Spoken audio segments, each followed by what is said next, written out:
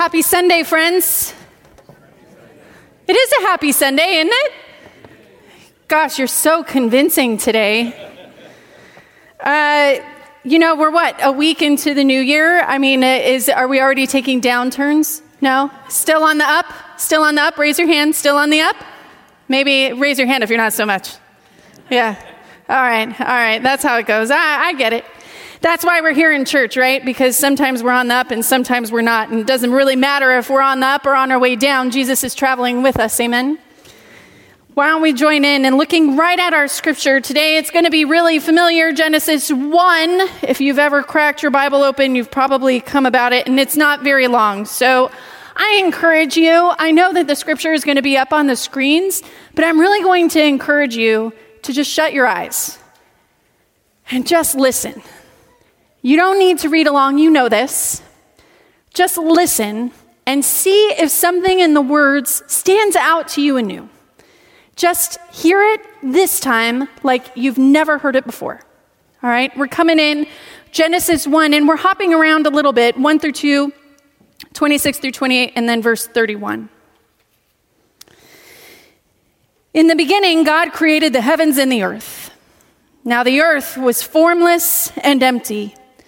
Darkness was over the surface of the deep, and the Spirit of God was hovering over the waters. Then God said, "Let us make human beings in our image, in our likeness, so that they may rule over the fish in the sea and the birds in the sky, over the livestock and all the wild animals, and over all the creatures that move along the ground." So God created human beings in his own image. In the image of God, he created them. Male and female, he created them. God blessed them and said to them, "Be fruitful and increase in number. Fill the earth and subdue it. Rule over the fish in the sea and the birds in the sky and over every living creature that moves on the ground." God saw all that he had made, and it was very good. And there was evening, and there was morning, the sixth day. Friends, keep your heads bowed and your eyes closed, and let's pray, please.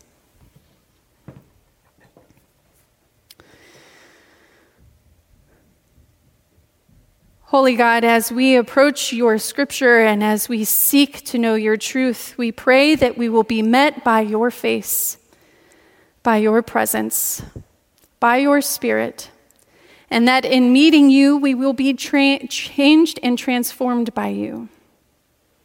We pray, God, that we will not hide behind the worries or the doubts or the fears or the things that are left undone, but that we will drop all of the things that we use to justify ourselves, all of the things we use to defend ourselves, those bars that keep space between you and us.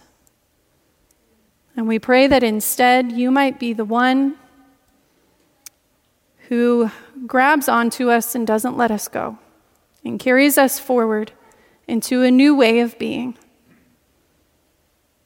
Lord, we are imperfect people, and sometimes we don't speak all that well, and sometimes we don't listen all that well, but we know that your truth is more pervasive than any of our weaknesses. So in our weaknesses, may your truth be known. In Jesus' name we pray. Amen.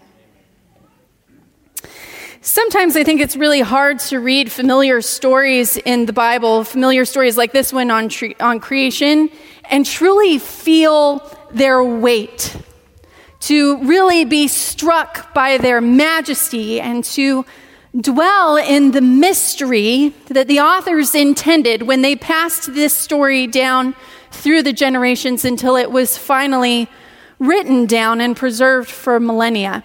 Many of us here have learned several renditions of this creation story over the years of Sunday school. Many of us here have heard countless sermons on what it was like for God to separate the light from the dark, to separate the water from the land, to pluck the birds out of the sky, to make unique the fish in the sea. I know that I am not the only one here who at several points in time during my life made a promise to read the Bible straight through, cover to cover, only to make it through this first chapter in Genesis before I closed the Bible. Tell me I'm not alone. I have done that many times, more than I would like to admit, which means that many of us have read this particular chapter over and over again to the point where it has become difficult for us to see it for all of its wonder. What makes it worse is that some preachers and politicians have taken up our time with arguing over the technicalities of this story, at times pitting science against faith and debating creationism over evolution from either the pulpit or the platform, as though either of those hypotheses change the truth of the story as it is written.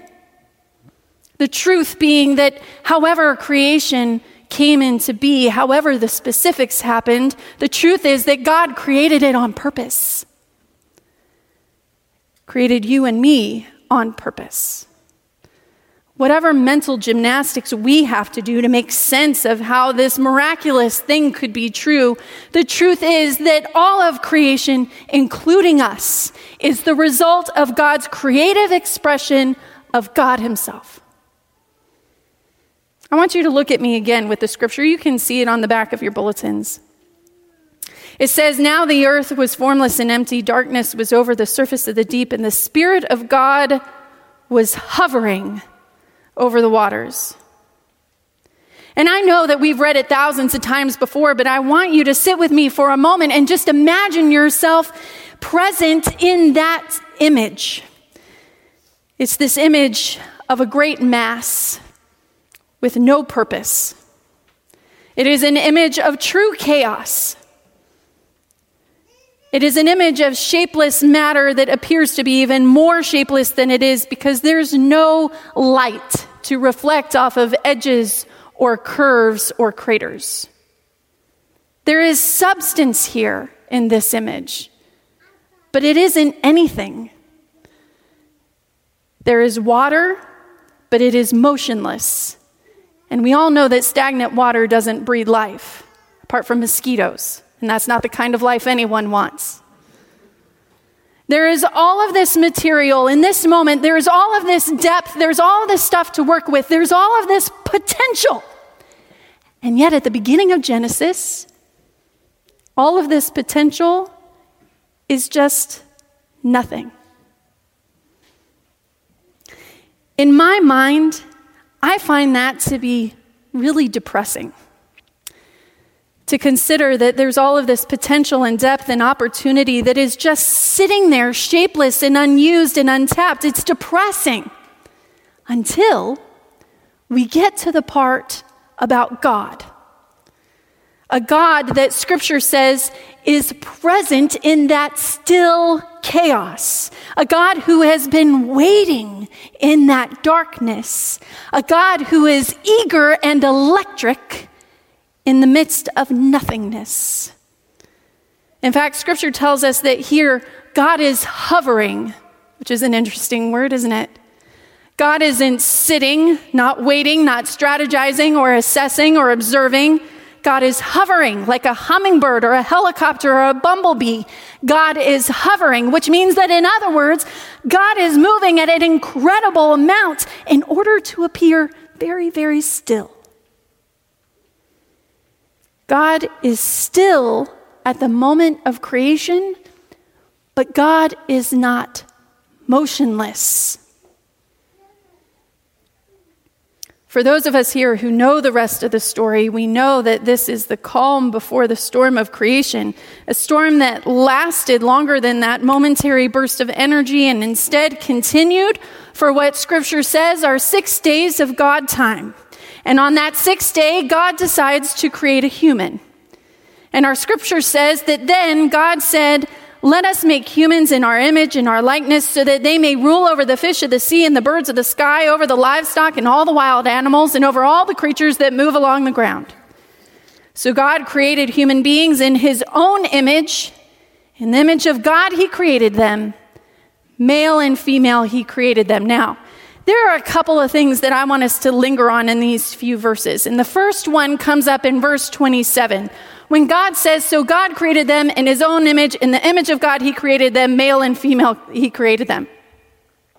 There are some different rules that theologian types use when they're studying the Bible, but one of the most significant rules, one of the most obvious ones, the most basic of rules, is that we need to pay attention to repetition. If the Bible is repeating something, then that means that those who are writing the scripture thinks that it's important for us to remember.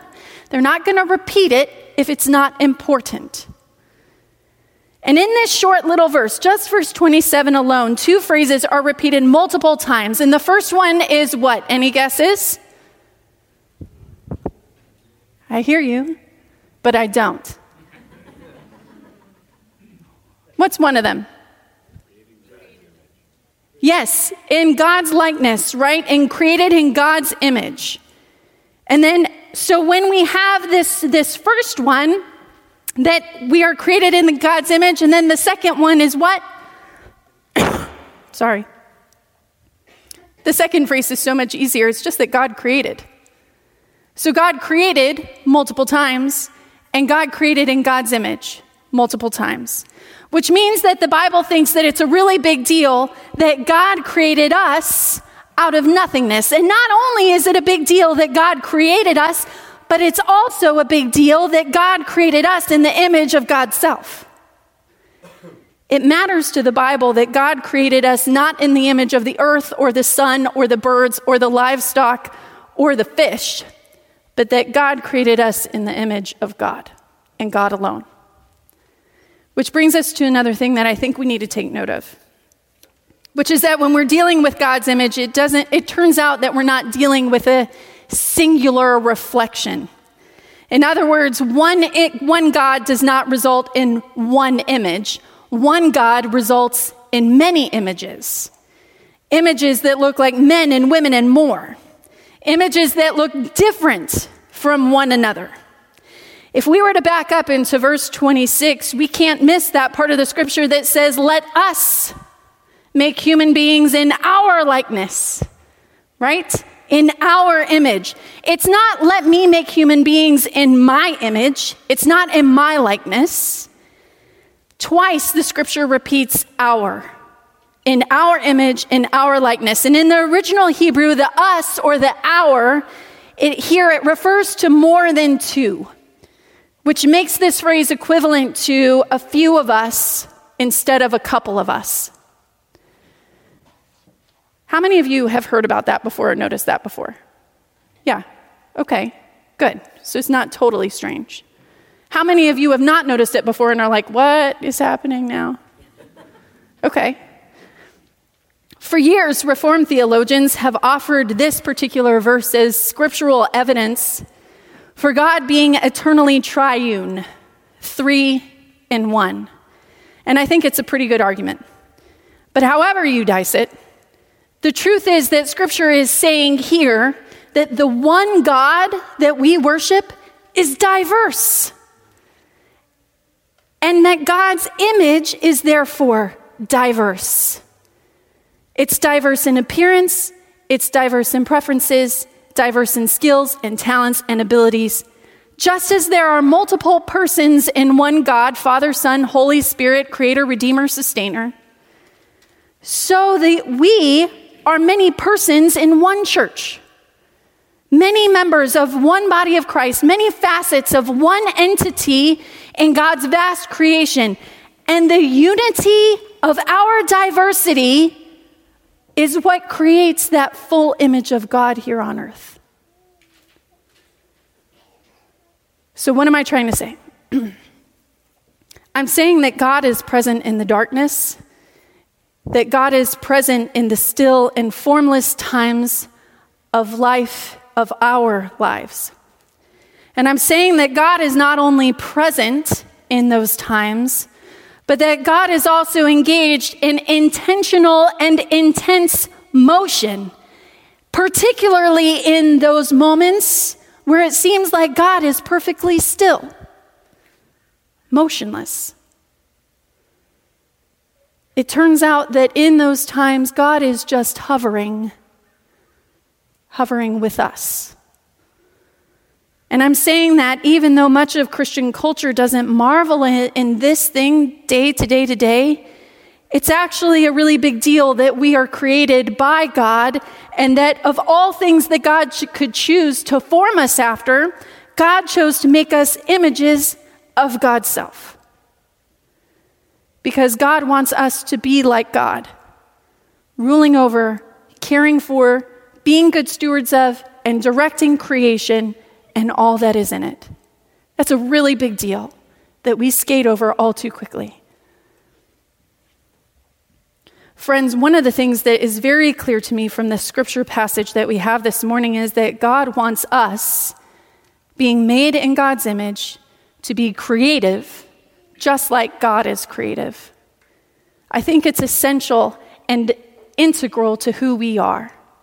God calls us to be creative in the same way that God is creative. Which is why I think that it's interesting that in my nearly 20 years of serving as a leader in the church, the majority of my conversations that I've had with Christians over the years have not centered on us being creative like God is creative. I have, however, had loads of conversations about how we should keep things the same. From carpet colors to service times to traditions that may have expired. Did you know that the collar that pastors wear every now and then, you know what I'm talking about, the tab, it's called a tab. Did you know that that was just standard fashion back in the 1500s? That was just like an average thing. That wasn't something special created for pastors. But for whatever reason, we decided that pastors should keep the fashion of someone from the 1500s. Does that strike you as weird? I've had to wear that collar, which means I'm dressing like a man from the 1500s, which is also a little strange, given my calling. Anyway, I have had loads of conversations about how we should either keep things the same or, rather than be creative to our particular circumstances, we should just replicate what others have done. Like programs that promise to produce members in our seats or in our pews, or programs or tactics that will attract young families to our potlucks, or will lure youth to our service days. And I'm not saying that these conversations are always bad, all right? I don't think that they are always bad. It makes sense to me that people want to keep church from changing because for many people who have been going to church their whole lives, church was the one thing in their life that they could count on staying the same while the rest of the world changed drastically around them. I get it. I have compassion for that. And so sometimes these kinds of conversations make sense about keeping it the same. But more often than not, these conversations get in the way of us fulfilling that calling that is essential to our being, that we are to be in God's likeness, to be creative and caring and innovative, to look at the places where there is nothing, and to imagine and to work towards something. Too often, the conversations that we occupy ourselves with in the church are conversations that keep us from hovering in creativity with God. Also, all too often, we only tend to talk about creation when we're talking about the creation of the world, when we talk about the start here in Genesis. And it can be easy for us to forget that God has continued to be creative long after the world was created around us. One of my favorite passages of Scripture comes from 2 Corinthians. It's a letter that Paul wrote to the church at Corinth. Even though it's the 2 Corinthians, it's actually the 4th, because 1 Corinthians is the 2nd, and the 2nd is the 4th, but that's also another time. So in 2 Corinthians, Paul says to them, "Therefore, if anyone is in Christ, the new creation has come." And then it says, "The old is gone, the new is here," with an exclamation point. And then he says, "We are therefore Christ's ambassadors, as though God were making his appeal through us." The old is gone, The new has come, and we are the ones charged with making God's appeal. You see, God continues God's ongoing work of creation by creatively transforming us and changing us into representatives, ambassadors of God here on earth. God continues even now to make us into new people, peeling away from us our sins and our dishonesty and our selfishness and our pride, and transforming us instead into a people of integrity and generosity and kindness and creativity. God continues to be creative even today because God is continually recreating us through Christ. And so, my friends, we are called to be like God, created new from God's message, and creating the world anew by sharing God's message. This is a calling, and sometimes that can be a tricky word for us. Called, I'm not called. Pastors are called. Maybe someone else is called, but not the everyday Joe. We have a hard time with that word. But you know, Scripture is full of stories of people who have been listening for God's silent presence.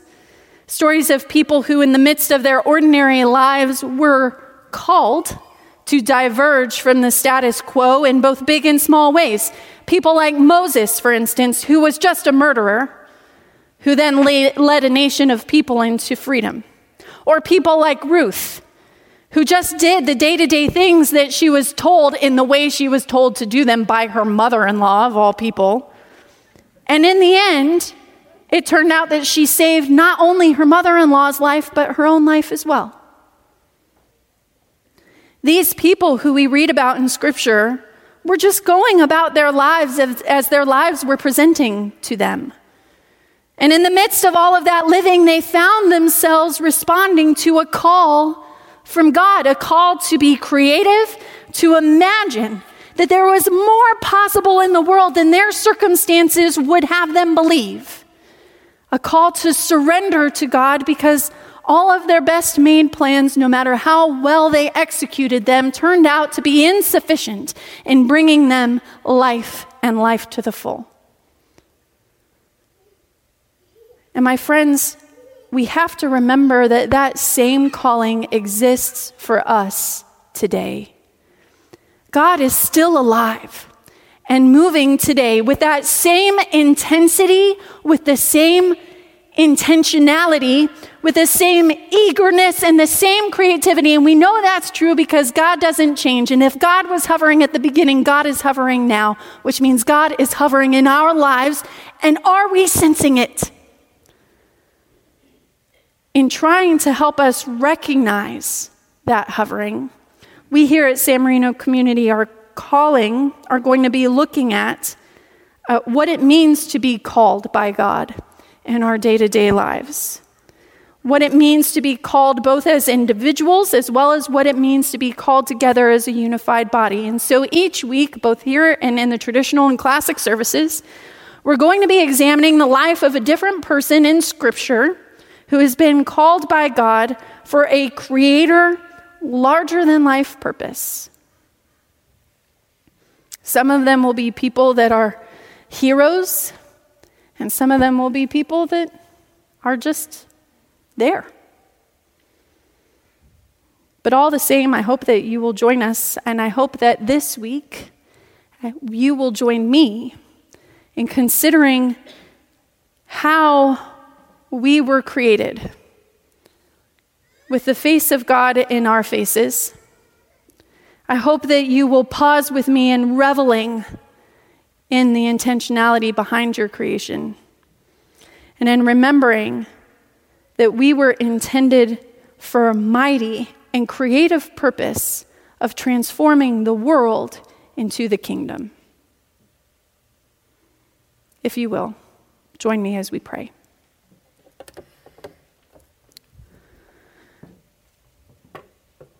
God, as we enter into a time of reflection, we pray that you will hover close to our faces,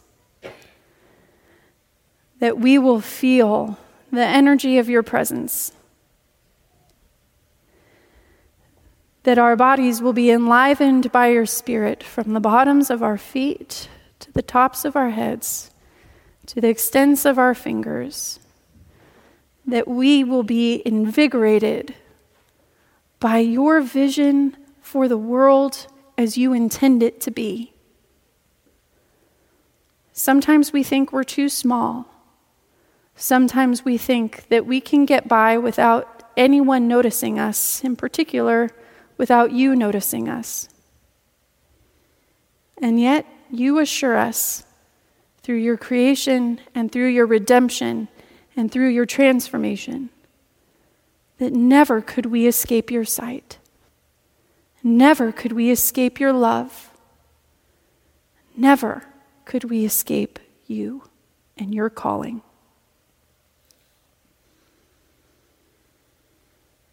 May we breathe in your presence now, and will you speak to us in this time of silence, that we might get just a glimpse of all that is to come.